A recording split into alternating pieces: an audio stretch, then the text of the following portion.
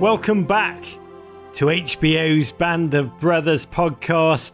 This is Roger Bennett. I say Flash, you say Thunder. Episode 4, Replacements. This ensemble narrative reinforces the notion of brotherhood at the heart of the series, revolving around the central themes of inclusion and exclusion. The latter experienced by those green replacements, the new men who, yes, had gone through paratrooper training, but at the beginning of this episode at least, had yet to be tested in the crucible of combat. A naivete and innocence which would soon be shattered. Well, hate to break the mood here, boys, but we're moving out again. Easy Company is in high spirits as they're briefed on their next mission. They will play a crucial role in Operation Market Garden, a high-risk British hatch plan in which the men would parachute into the Netherlands, liberate the city of Eindhoven, and clear a path for British armoured divisions to batter their way towards Berlin. The good news is, if this works, these tanks will be over the Rhine and into Germany. That could end the war, get us home by Christmas. Despite the initial stunning, beautiful, unopposed daytime jump, and a moment of wonder and delight as Easy Company are welcomed as all-conquering heroes by a thronging Dutch crowd during the joyous liberation of Eindhoven, we once again are exposed to the truth that war is filled with savage mood swings.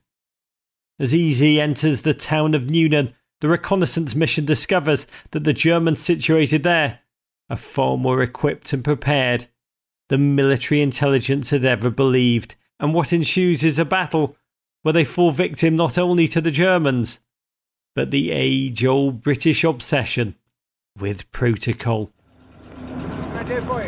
You got a crowd tank! 100 yards on the left by this haystack! I don't see him. Put a couple of shells through that building, you're gonna see him real good. I can't. My orders are no unnecessary destruction of property. I'm telling you, he's right there. Well, I believe you, but if I can't see the bugger, I can't bloody well shoot him, can I? They retreat without Staff Sergeant Bull Randleman, who's injured in a tank explosion and forced to seek shelter alone in a barn behind enemy lines. That night, as Bull endures a harrowing hand-to-hand encounter with a German soldier, the men of Easy form a search company to try and find their brother. There ain't no body, then there ain't nobody fucking dead. Understand me? Ultimately, Replacements is an episode about that fraternal bond and courage, both of Bull, who makes his way back to Easy Company the following morning, and of his fellow paratroopers.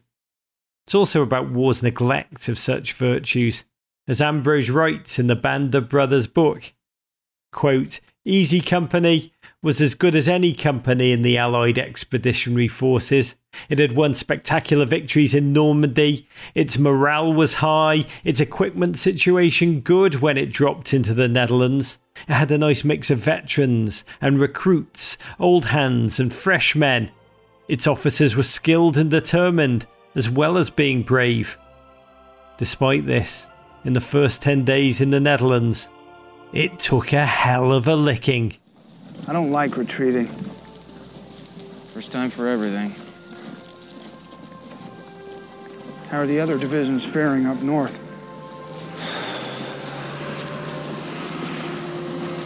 I think we're gonna have to find another way into Germany.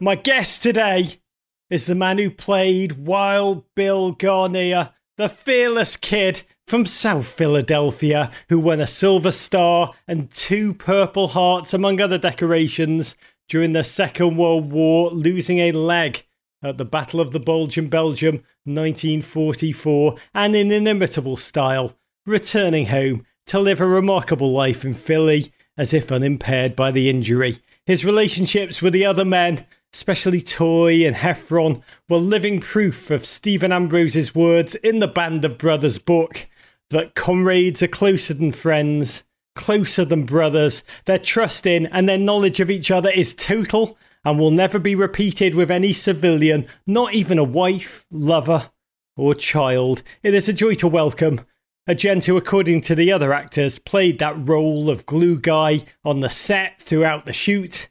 It's Mr. Frank John Hughes.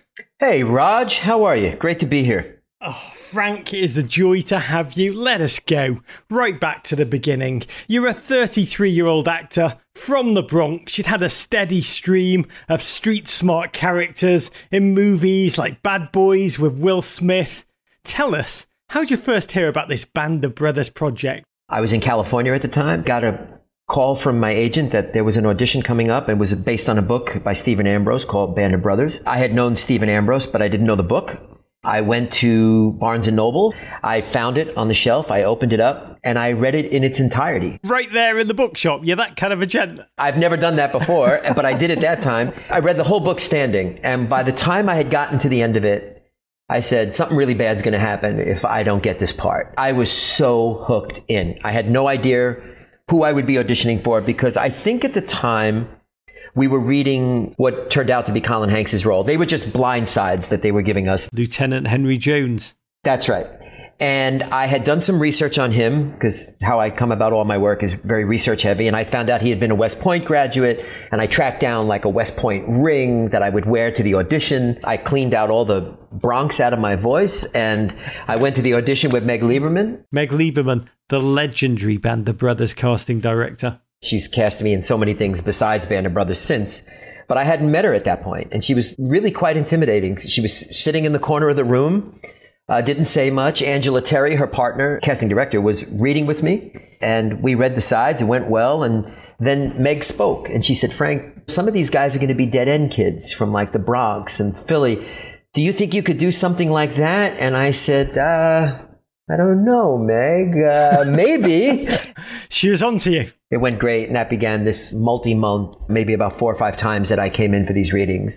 From then on, it was Garnier. 3 auditions in, you're reading with Tom Hanks, who, in your reading with the great man, jumped a page in the script. And tell us what you did. Every line was sacred. This is all I had to kind of book this job. And in character as Bill, I said, what the hell are you doing, you moron? What are you doing? You know, and it pulled him out of it. And then he realized he had jumped. And he came back. We finished the scene. And he leaned back in his chair and he said, Frank John Hughes, you made my day. I've got to say, when you tell me, Frank John Hughes, that Tom Hanks said, Frank John Hughes, you just made my day. I am not Frank John Hughes, but just hearing that story thrills me in the here and now and fills me with joy. I can't imagine the joy that you felt in that moment. I just said, God, I hope he's not just saying that to make people feel good. He should know the power that we're all hanging on every word that he's saying, looking for any clue of how well we did. At that point, I made this joke. They had pictures up of all the men on the walls, research material, and I saw Bill. I meant to say this to be funny, but I said, you know, Bill Garnier gave his leg to serve his country, and I'd give both mine to serve this project. And nobody laughed. It just came off like psycho method actor. And I said, I think I just cost myself the job.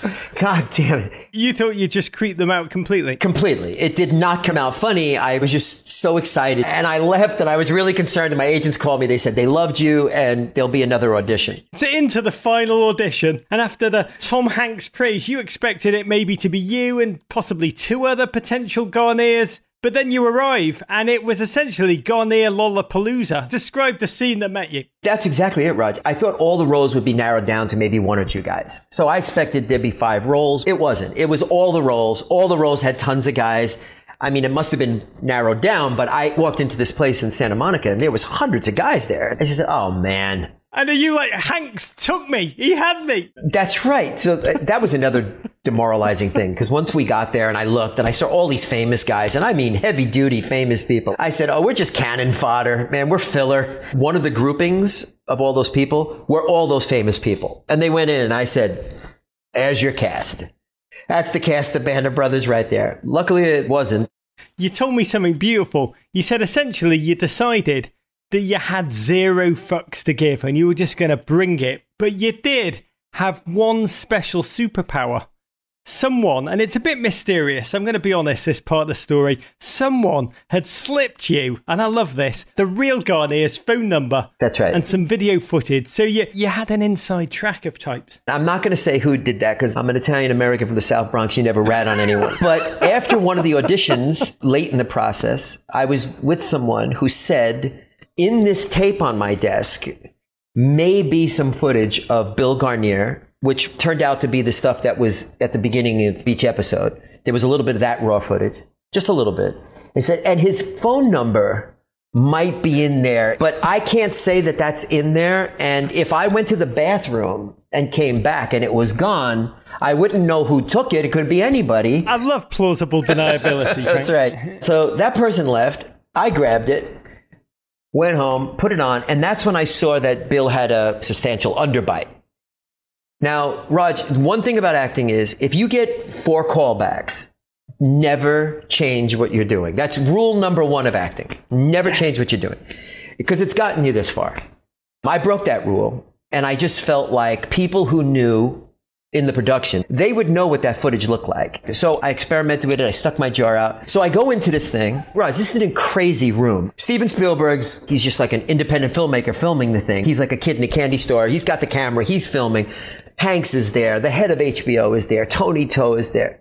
I went in and did it, and I dropped the underbite on him. You had a little ace in your pocket. You had actually spoken to the real Garnier because you didn't just get the phone number. You had that, I don't know a word for it, let's just say a certain confidence to actually call the man. I got that number. I called him the night before the audition. It rings. Yowza. He picks up. Is that how he answers the phone?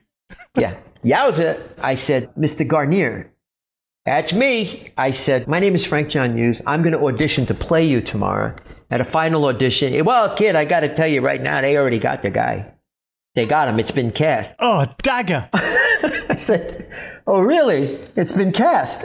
Oh, yeah, I met him and everything. He's a nice guy. He's going to be terrific. I said, oh, okay, but, I got an audition tomorrow, so I'm going to go to it anyway, even if they've cast it. How demoralizing was that? It stopped my brain. I didn't know how to handle that. I just knew you got an audition tomorrow, go to the audition. So I said to him, well, Mr. Garnier, I'm going to go to the audition anyway tomorrow. And I said, do you have any advice on how to play you at 19? He said, just remember, I was a paid killer. Anything else I can help you with? I said, no, sir, I think that's good direction. I'll keep that in mind. I said, Mr. Garnier, I know they cast the guy, but if for some reason they change their mind and I get it, I'm going to take you to a great steak dinner. I owe you a dinner for this call. All right, kid. Yeah, whatever. It's a shame. You're nice, but they already got the guy. I said, okay. Next day, I went to the audition, and that all played out. We got done, and I went to Meg Lieberman at the end of it. I said goodbye to her, and I said, Meg, I just want to thank you. You've been so beautiful during this whole process. Thank you so much. She grabbed me, and she said, Frank, I know who they should cast, and I know who they want to cast. I just hope everyone involved has the guts to cast the people they want to cast. And I left, and I got in my car, and Raj, as you can imagine, everyone in my life was calling to find out how'd the audition go. And I called my dad. I told him it went well, and another call came in while I was still in the parking lot, and it was my agent, and he said, you got it. Raj, I got to tell you, I had to drive from Santa Monica back to the Valley, and I don't remember the drive. When I got to my house and got in the driveway, I got out and checked the grill for hair and blood. I didn't know if I had run over people because I literally had an out-of-body experience driving home. I'm just imagining young Frank John Hughes, rooftop down, Kenny Loggins' Danger Zone blaring up to 11 on the hi-fi. Yeah. I mean, this is an incredible story. There's so many levels that are incredible. I mean, you took gut punch after gut punch, thinking there'd be 2-3 of you at the thing. No, there were 300. Not just 300, but there were 300 including massive famous faces, not just massive famous faces, but you'd called the actual Garnier and he had broken your heart. I can hear the sound of your heart breaking as you speak to him saying, kid, the part's already been given. Somehow, and there's a life lesson in this for every listener, but I need to know, do you know who the guy was, that went out for a drink with Garnier and told him that he got the part but didn't end up being Garnier? Who was the imposter Garnier? How did this all happen? He wasn't an imposter. I was told by Hanks and Spielberg that I had to come to a hotel in Century City, that they were going to read a guy that they really loved for Babe Heffron. And since he was my best friend, they wanted to see us together. Chemistry. Yeah, I said, sure. I get to this hotel. There's a guy standing there. God damn it, it's a friend of mine. It's the great actor Nick Sandow. Joseph Caputo in Orange is the New Black. Me and him had come up together in the late 80s in New York, and we had done a ton of stuff together. We did the audition. He was absolutely brilliant. He just didn't look like Babe, who was small and redheaded, and Nick is tall and, not redheaded. So that didn't work out. So when I talked to him after the audition, he says, I met Garnier. I said, what? He said, I met him. I said, how did you meet him? He said, I got his phone number. I drove down to South Philly from Brooklyn. I went down there and I met him. I took him out. I took him to dinner and I took him out for drinks. He's the greatest guy in the world. I said, son of a bitch, you're the guy. New York boys all in. What was Garnier like? His biography is incredible. At the time of Pearl Harbor, 1941, he was building tanks at the old Baldwin Locomotive Works in Philadelphia, which was a job considered crucial to the war effort. Garnier could have taken an exemption from military service, but not him. He enlisted August 31st, 1942 and went to war. You took this huge geopolitical global conflict and it boiled down to a South Philadelphia street fight. You killed my brother. You're all going to fucking die for that. The brother who was killed in Cassino, Italy, that the real Garnier found out by reading somebody else's letter right before Normandy. He read that, found out that his own brother had been lost. In Johnny Martin's jacket, yeah. In his own words, he said, I felt like the floor fell out from under me. I went into Normandy with one goal, to leave no German soldier alive. That's right. It was so personal. You took this really huge global conflict and boiled it down to something so personal. This revenge tale. And it's why he was called Wild Bill. He did things that other people might not have done because he told me many times, I never thought I'd last a day. I was going to kill as many people as I could before I got killed. He had that kind of reckless abandon at first. It was squishing a bug. It was just squishing a bug. That's what human life was at that time. It's completely understandable. First of all, he's barely a man at this point. 19 years of age, dealing with deep trauma. And it was so hard to believe, Raj, based on the Bill I knew, who was gentle and loving and kind and always had a kind word and funny. But there were times where something would happen, his eyes would go black, and you would get a glimpse of him just for a flash, and you would say, I wouldn't have wanted to be on the end of his Thompson at 19 years old. It would just be a little flash of that paid killer that was in there that he had come to terms with. A number of actors were blessed to develop friendships with the men that they portrayed in Band of Brothers, the heroes they portrayed. You were blessed that Garnier was still alive, very much still alive, in his late 80s, still in South Philly. He was a huge character. Can you give us a sense of the man? The next day I called Bill. I said, Mr. Garnier, turns out I got it. So I owe you a steak dinner. Oh, really? Okay. And I talked to him about, Bill, I'm going to need you to open up about everything that you experienced in a way that you haven't felt comfortable talking about before with people. But I've been tasked with bringing your legacy to the screen, and I need to know everything. I need you to be fearless about that. It's very hard to do. I need you to be fearless again. Incredible words, Frank. Especially because it was the greatest generation. They weren't guys that sat around and talked about it. And you know what, Raj? He was a fearless man. And that began 6 hours a day, basically 7 days a week, of him telling me everything. And this bonding experience where he became like my grandfather. He held back nothing. He was fearless. He had such a joy for living. Playing Bill made me a better man. Being in character as him made me a better man. He never complained. He was positive. He was a joy to be around. He was loyal. And that love of life really improved me as a man. He made me a better father, a better actor, everything. He was one of the funniest men I know. In that little period between getting cast and going over there, I was doing all this research, so I got an entrenchment tool. I started digging foxholes in my backyard. To prepare mentally for the Band of Brothers shoot that you wanted to dig with your own hand, foxholes, which is what, in your mind, in everyone's mind, it's what soldiers do, right? I told him this, and he said, "Kid, what are you doing? I was a staff sergeant. We had people dig my foxholes for me. Stop digging foxholes," which was not only funny, but was valuable. It was valuable to know on a research level. Somehow, Major Winters found out about this. I went to my mailbox one day. I'd never met him. And I opened this letter, and there was this incredible letter that hangs in my office now about Dick Winters hearing that I was digging foxholes in my backyard. He wrote and said, "The spirit of doing this is what's going to make Band of Brothers special, and I honor you for this." And it was really a beautiful and thoughtful thing for him to do. So to basic training, one of the legendary experiences of Band of Brothers, which you called, and I love this, method on steroids, 40 Hollywoodish actors sent to, quote, boot camp to become accustomed to paratrooper ways, paratrooper culture. We have heard from so many of the other actors that at this boot camp, you, Frank John Hughes, actually thrived. After I was cast, I got Captain Dale Dye's phone number. And if you, Raj, ever want to go to war on film, you want to go with Dale. Dale is the best in the business. He is a genius at recreating war on film, top to bottom. He's a historian. It's just incredible. I got his phone number, so I call him out of the blue.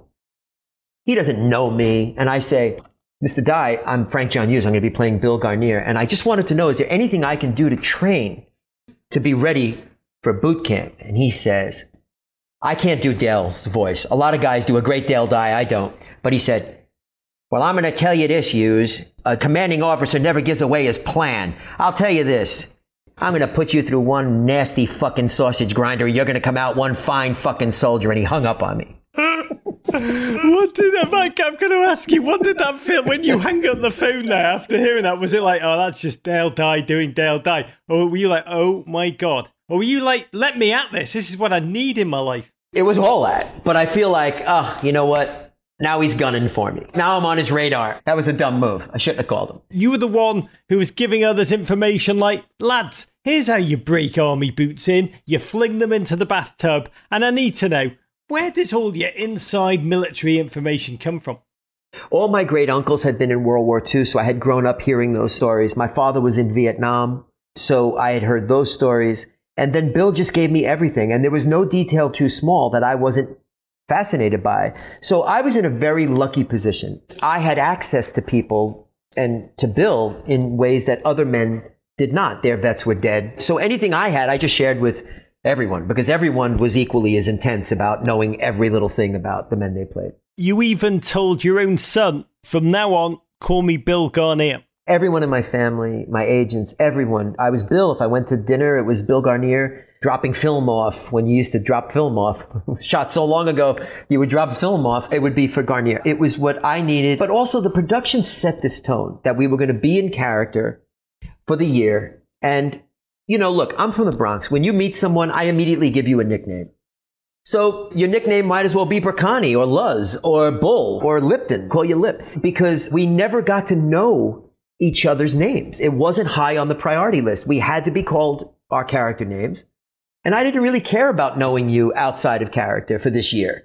I wanted to know who you were. And I'll tell you, for about 3 or 4 years after it, I still called everyone Perco and Luz and Bull and Lip for Donnie's character. It was just such an honor to be in a group of guys who all were hitting it so hard and knew what they had to do and did it. It changed all of our lives. An actor is such a selfish pursuit in so many ways. You're going after these goals. And what boot camp changed was it made you care about everyone else more than yourself.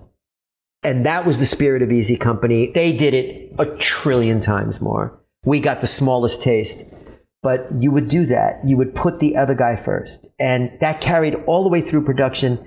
And in the last 20 years of our lives, it's why we're brothers now. It's why Mike and I throw reunions every year and why we have them every year. We're family. It changed our lives forever, our lives and our careers. Let's talk about this episode, Replacements, in which we find Easy Company, September 13th, 1944, in Oldbourne, England, relaxing around the dartboard in the pub. Many of our old favourites are there, but we also notice some new faces, replacements, silent but desperate to mingle in. There's a great scene where you, Garnier, hand out a simple piece of advice.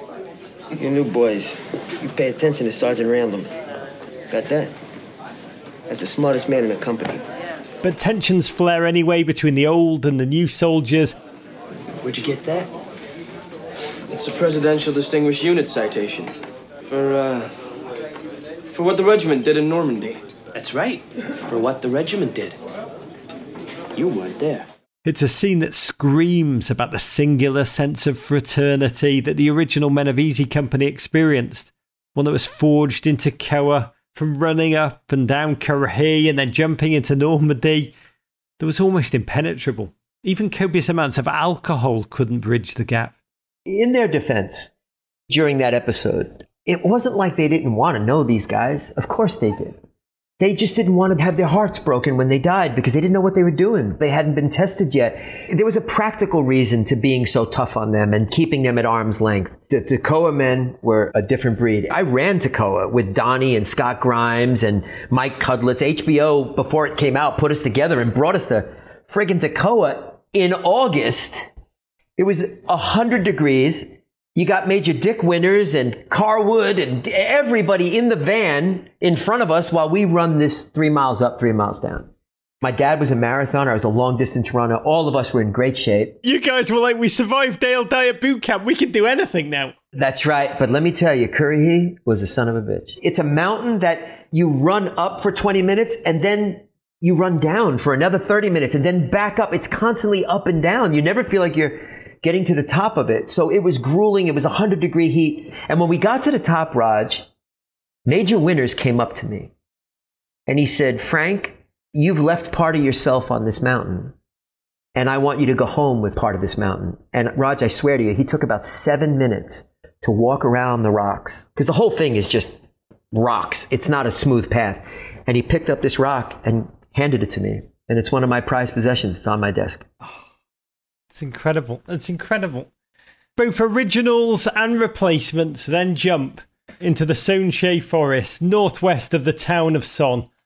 And I'm fascinated, Frank, by the incredible jump landing scenes in Band of Brothers. How do you shoot these scenes? This in particular was an incredibly peaceful jump. It was, and Bill had told me that the jump in was just so enjoyable. It was like a training jump. It was a beautiful day, and they met no resistance. And you know, Rod, let's be honest, after the Normandy jump, Jesus, anything is going to feel like a walk in the park after that. So when we shot it, most of that, as I remember, it is CGI, and they would put people on cranes and descend you down, like in the winter sequence in Normandy, when we come down with Damien. Damien's on a 100-foot crane. For landings and stuff, there were people on cranes for just the last 20, 25 feet to land. But most of it's CGI, and I have to say, some of the most brilliant CGI in the world was used in Band of Brothers, because to me, the thing that impresses me the most is all the breath that comes out of our mouth in 6 and 7 is all CGI.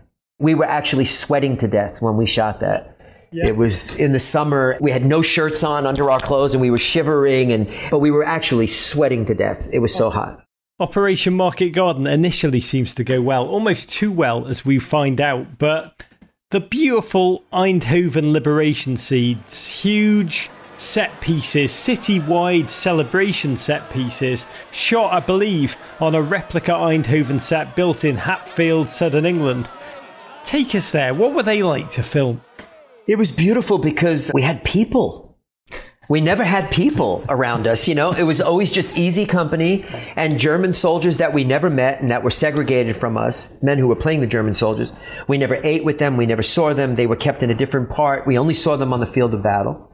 So to just have extras and to have women, this was the most testosterone film set in history. There were no women. So just to have all these women and different age groups and children and older, it was just a beautiful day on set because it was unlike any other day I had had on set. Where'd you get so many Dutch-looking people as extras in England? They were all from England, but they crushed it. And I love Babe Heffron's got his little cameo in there. He's there waving a flag. The real Babe. The real Babe. The subsequent reconnaissance mission to the nearby village of Newnan, which we learn, thanks to Webster, is Van Gogh's hometown, is shot so kinetically. The manoeuvres, the tension, the multi-cameras. It's agonising watching you run house to house. No matter how many times I watch that episode, it turns a knot of anxiety in my stomach. How exhausting was it to shoot these scenes? What was your mindset when you were clearing a house? You're doing these big scenes, multiple cameras. They take forever to set up. You don't want to be the reason why we got to go again. Oh, shit. So-and-so, you don't want to be that guy. So there's a certain tension. And then if you're in the right space mentally as an actor, you're creating this reality for yourself. They're doing everything production-wise to make this as real and to fool your senses as possible. We can never, ever, ever remotely come close to what real combat is. Ever. That's impossible. But this was as close as you were going to get to doing it on film. And you would surrender to that. And the nerves would be there. You'd be amped with adrenaline. You didn't want to screw up the shot. But I'm telling you, Raj, when they yelled action, you were not acting. You were just soldiering. I still, to this day, don't know where the lines come from when these combat scenes, when you're seeing people yell. I have no idea, because I don't ever remember running lines. Someone posted a picture online once of a couple of us running lines, and I never remembered doing it. I don't know when I learned the lines. We never ran lines. They just came out of us. It was the ultimate method school of of acting, because everything was so real. It was just so real. So, yeah, there was a lot of tension. Clearing the house, something that Bill had told me really stuck with me. He said that once they were clearing houses, you take your positions, you kick open the door, you throw the grenade in, it explodes, you go in and you clear the rest of it. He said one time he had kicked open the door and something made him stop. He didn't want to throw the grenade in. And when he stuck his head in, there was a Dutch family just crouched down. They had thought all the Dutch had left. This family was still hiding there.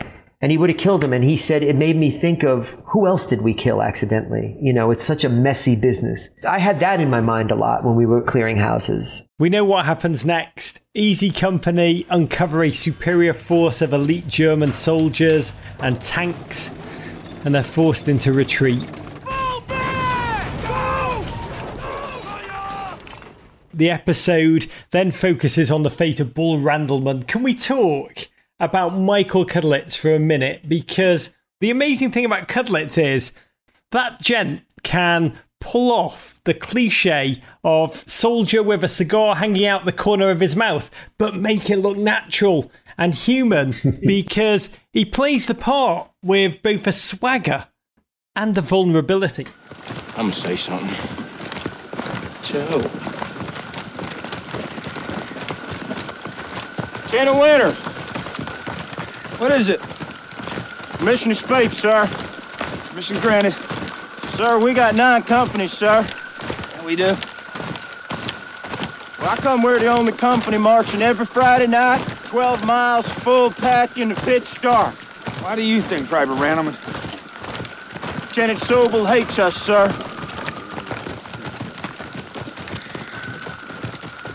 Lieutenant Sobel does not hate Easy Company, Private Randleman. He just hates you. Thank you, sir.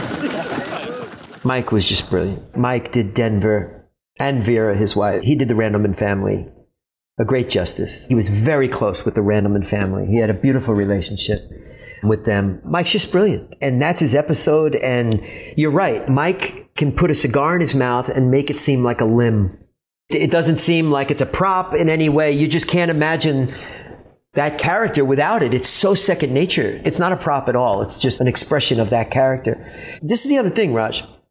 A lot of the men chosen for the paratroops at that time were smaller in size. The smaller size actually helped you. 5'9". Some of the men were 5'2". And plus it was a different age where the average height was about 5'8". So a lot of us were the same size, but Denver was bigger than the other men. He was bigger. So we had this incredible dynamic with Mike that just felt so real and true to life. And his work is just so brilliant. The fight scene with him and the German, so tense. And Mike crushed it throughout. Bull Randleman's separation is agonizing, but it's also another moment ultimately in which the depth of the brotherhood that lives and breathes at the heart of the series reveals itself. When Mike shows back up at the end of that, and I come up and greet him with the other men. I don't know whether to slap you, kiss you, or salute you. I told these scallywags you was okay. Well, they didn't listen. These salty bastards, they wanted to go on a suicide run to drag your ass back. Is that right? Yeah, I told them don't bother. Never did like this company, none. I had talked to Bill, And Bill gave me that line, I don't know whether to slap you, kiss you, or salute you. You know, and I asked production, I said, that's what Bill says. And they knew that I was talking to Garnier so much that they were very open that if I had heard something, I could run it by them and they would allow me to use it. And that was one of those beats. That's a scene that it is Garnier. It's surface level banter, but that just flows over the deep undercurrents of love that these men felt for each other. The writing was so brilliant on this. And it's all in there. And like I said, I just added, I don't know whether to slap you, kiss you, or salute you. But it really sums up Bill. There's a sense of humor, there's a heart, and there's a toughness. That was Bill. And a deep, deep love. Deep love. These guys, they were all like married couples. And this bond between Bill and Babe. Babe and Bill were just inseparable. We'll never know what that kind of bonding relationship is like. Around the time you filmed this episode, you, Frank John Hughes, the man who played Wild Bill Garnier, performed, I can only describe it as a special duty. You dressed into your finest uniform, looking every bit the 1944 paratrooper with your jump wings and your blouse pants and screaming eagle. And you went to Heathrow Airport to pick up two very special guests, saluting them at VIP arrivals. Yes, the real Wild Bill Garnier and Babe Heffron had returned to England. You were there to pick them up, to visit set. And I need to know, what was that experience like? It was like doing a movie about the Beatles and having Lennon and McCartney show up. That's who they were to us. It was such a powerful moment. I went there for the flight. I was in my pure wool Class A uniform waiting, and the flight comes, and I wait, and they're coming. And they missed that flight. They weren't on. So all right, going to be at Heathrow another 6 hours. So the second flight comes. I go down there. I go, they got to be on this flight. I'm waiting there. Here comes Bill. He comes around the corner off the plane at full speed on his crutches. He was impossible to keep up with on the crutches. You have to remember, Raj, he had been without his leg longer than he had been with his leg by many decades. So he was so comfortable, and he was strong as hell. He had big shoulders. He was a very strong man. I salute, and he goes, hiya, kid, and he blows past me. That's how I meet Garnier for the first time. No handshake, and now around the corner comes Babe carrying all the bags. Hiya, Frank. I said, hello, Babe. He goes, he needs a cigarette. So we grab the bags and we go out, and when I get out there, Bill is propped up against the wall. Pure Humphrey Bogart. Hat at a jaunty angle, smoking a Pall Mall. Hello, sweetheart. He's flirting with all the women that are going by. And women just adored him. He was so charming. And I said, this guy's going to be a handful. This guy is going to be hard to keep up with. Tom Hanks wrote in the foreword to Brothers in Battle, Best of Friends, which is Garnier and Heffron's joint written memoir, word of their presence spread like wildfire, as if Elvis Presley was on the lot. Everyone wanted to see the men themselves, the troopers whose stories we were telling. Two of the band of brothers who jumped into hell on earth in order to save the world. Give us a feeling of what it was like when they were walking around, these real men, seeing your imaginary representation of their world. Tom's right. I mean, everything stopped. I was so cognizant of the fact that many of the guys who I love so much as brothers that were doing this, their vets were dead. So this was the first time they were getting to touch the source.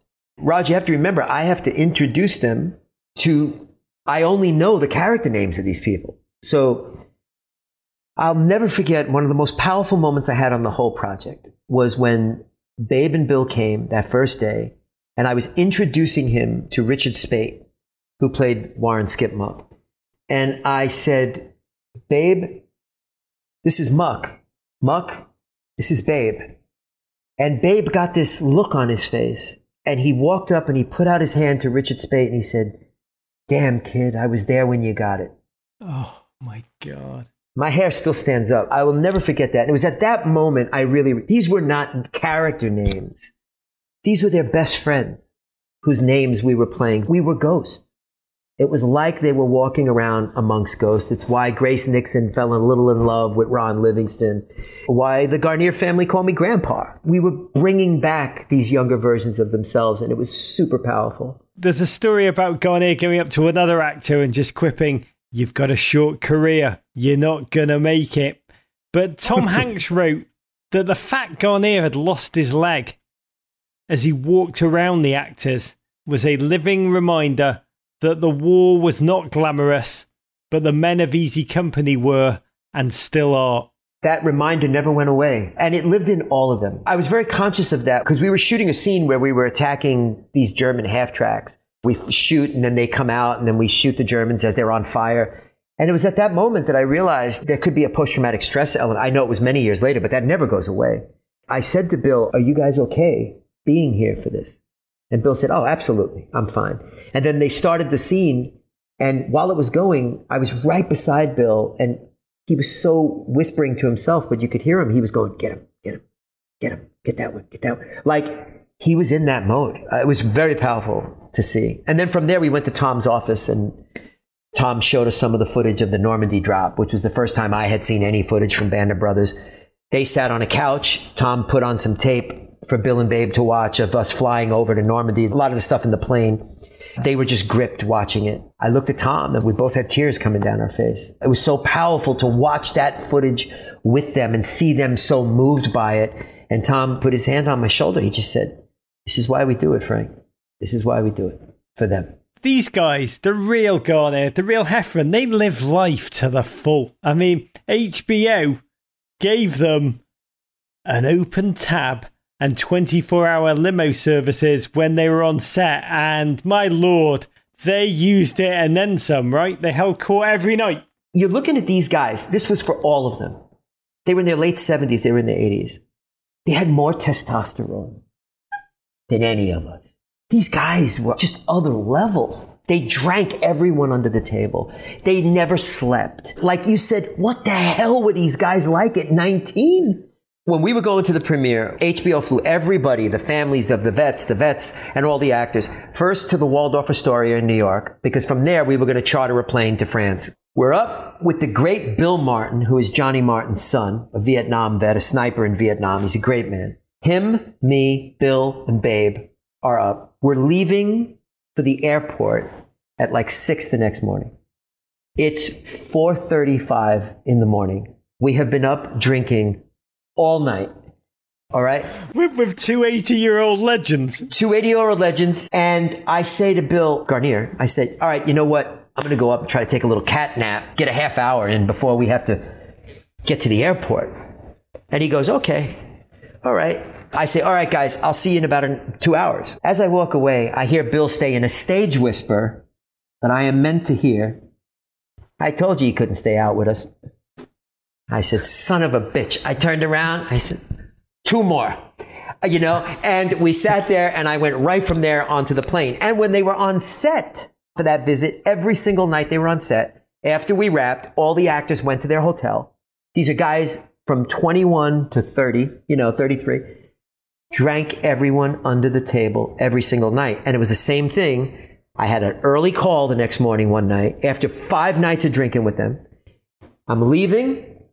And I said, I gotta go. I have to shoot in 2 hours. And Bill says, I fought the fucking Germans on no sleep. I said, bartender, another round. I called in production. I said, you got to pick me up at their hotel. And I told Captain Dye, I've had 16 7 and 7s. I don't know what I'm going to be. I didn't have lines to do that day.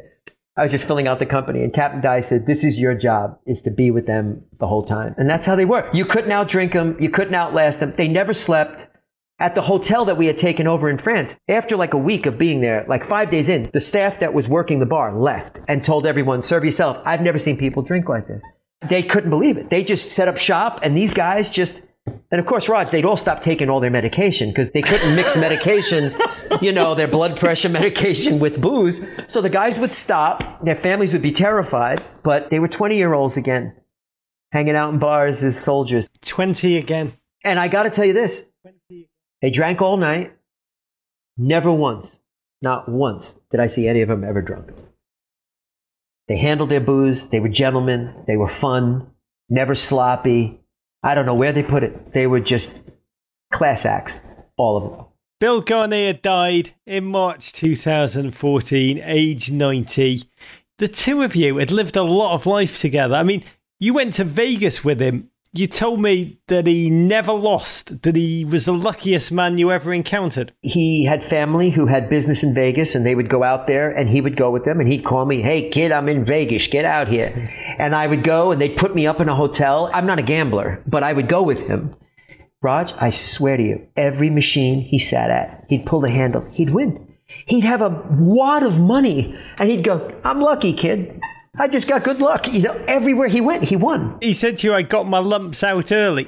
Yeah, he goes, everybody's going to get lumps in life. I got my lumps out of the way early. His lumps, meaning Operation Market Garden, his lumps Baston. That was how he thought about his life. Yes, and losing his leg and all those dues he paid, he kind of front-loaded the dues in his life. He was just incredible. He was so much fun to be with. I loved watching him dance. He would dance with women and throw the crutches around women and just charmed everyone. And he was such a great figure for my son and for my family. And I have to say this too, his whole family was so accepting of me. His son Gene, and Gene's a Vietnam vet who served in the 101st. So I felt I had the family behind me. They were so kind to me. It was just the honor of my life to play him and carry his legacy to the screen and to travel the world with him for all the years afterwards. I got so many years with Bill. He was just a dear, dear friend who I admired and just a hero of mine. How are you different for knowing him? On my better days, I complained less. He never complained. He didn't bitch. He took care of what needed to be taken care of. He had a great sense of humor. He brought a level of selflessness into my life that hadn't been there. I was selfless as a father and in those kind of roles. But on a grander scale with other people, he brought that level of selflessness, made me aware of this level of selflessness. The ecstasy almost of caring for other people more than yourself. You could see how it could become an addiction in a war setting. He taught me those things. He's a great example of how to age. I'm really going to cash in on all the stuff. I got a great example of what being older, going up to 90 could be like. How much virility and humor and fearlessness you could have in your later years. If I could be that badass in my 60s, I'll be happy, let alone in my 70s or 80s if I make it that long. So that was a role model. That was a role model to have. I'm so blessed to have that role model. Band of Brothers producer Eric Jenderson told us a story that was honestly haunting to hear. He said that the two of you were touring VA hospitals when Band of Brothers came out, which is something you did a lot over and over and over to speak to injured soldiers from the Iraq War. And at one of the hospitals, you, Frank, met a double amputee. He had one arm and two legs missing. And he said, "Wow, Bill, you made me join the military." That was a powerful, life-altering moment for me because I had never realized that I didn't want to play any part in having anyone go to combat and lose their limbs. I mean, we were telling the story of Easy Company. It never even dawned on me at that age that we would be going to war and that, the 101st would play it all the time. They play it at Fort Campbell, Kentucky, the home of the 101st, and that other guys would look to it as inspiration. It was daunting to have that weight and responsibility. Never thought they would have those repercussions. Two things I think with the band experience get forgotten. One is we're intricately tied to 9/11. We had premiered on the 9th of September, and then the 11th happened. So we're intricately wound with that. The other thing is that the whole 20 years that happened after that all kicked off in a way that we had no sense of that when we were shooting. We had no idea what was coming as far as 9/11 and that we would be a source of strength. I still meet firefighters today because I have another project that deals with firefighters, and that was such a source of strength for them. We just never thought it could have those kind of repercussions out in the world or be used to have people join the military, or it's a complicated thing. Band of Brothers, it's become a cultural phenomenon. It is so much bigger now than it was even when it first came out. How do you understand that? I'm always amazed by the fan base and the people. And I have to tell you that the Band of Brothers fan base is so respectful. I've never had anyone come up in any obnoxious way. It's done with such dignity and respect. Raj, it's not like other gigs. It's not like an actor gig. They don't see me. They see Bill. And they're being respectful to Bill. We've channeled these people. That's how it should be. I'm not surprised by it because we always need these kind of stories of ordinary men and ordinary people in extraordinary situations. That's never going to run out. We're going through it now with the pandemic. And I will tell you this. Bill said to me once, I had always told him, Bill, they don't make men like you anymore. Your generation was special. You were forged by the Depression. They don't make men like you. And he says, no, they still do. If anything happened today, young men, women, they do the same thing today. I said, Bill, I think you're wrong. I think you're out of touch. 9/11 happened. My phone rang while we were watching it. And he said, see, kid, I told you they would. Only now they're wearing cop and firemen and EMT uniforms. Doing the same thing we did. Running into a burning building to save people. Told you. And it was profound because he had an understanding of human nature that I did not. And when the shit hits the fan, people help people, and that's how they had to help this time. It wasn't with jumping out of planes. It was jumping out of fire trucks and cop cars and ambulances, going into an uncertain future. Oh, Frank John Hughes, thank you for honouring the memory of the great Wild Bill Garnier. And thank you for sharing your journey with us. Raj, thanks so much for having me. It's always an honor to talk about this project and the Men of Easy Company and all my brothers who were so brilliant in it. Frank John Hughes, I mean this sincerely. You just made my day. Next up, episode 5, Crossroads, which contains one of the most iconic lines of this entire series. We're paratroopers, Lieutenant. We're supposed to be surrounded. And we will have the story behind those words from supervising producer and lead writer, the man who penned Crossroads, Eric Jendrison. And I will never forget the moment when Winters told me about that. He said, I just remember they were cutting the roads and we were going to be surrounded any minute. He just kept laughing. I said, what's so funny? He said, well, we're supposed to be surrounded. I said, wait a minute. What did you just say? So make sure to subscribe to HBO's official Band of Brothers podcast wherever you get your podcasts. And please rate, review and share. And a reminder, as if you needed one, that you can watch Replacements and all of Band of Brothers on HBO Max right now. Until next time. Hooray! Hooray!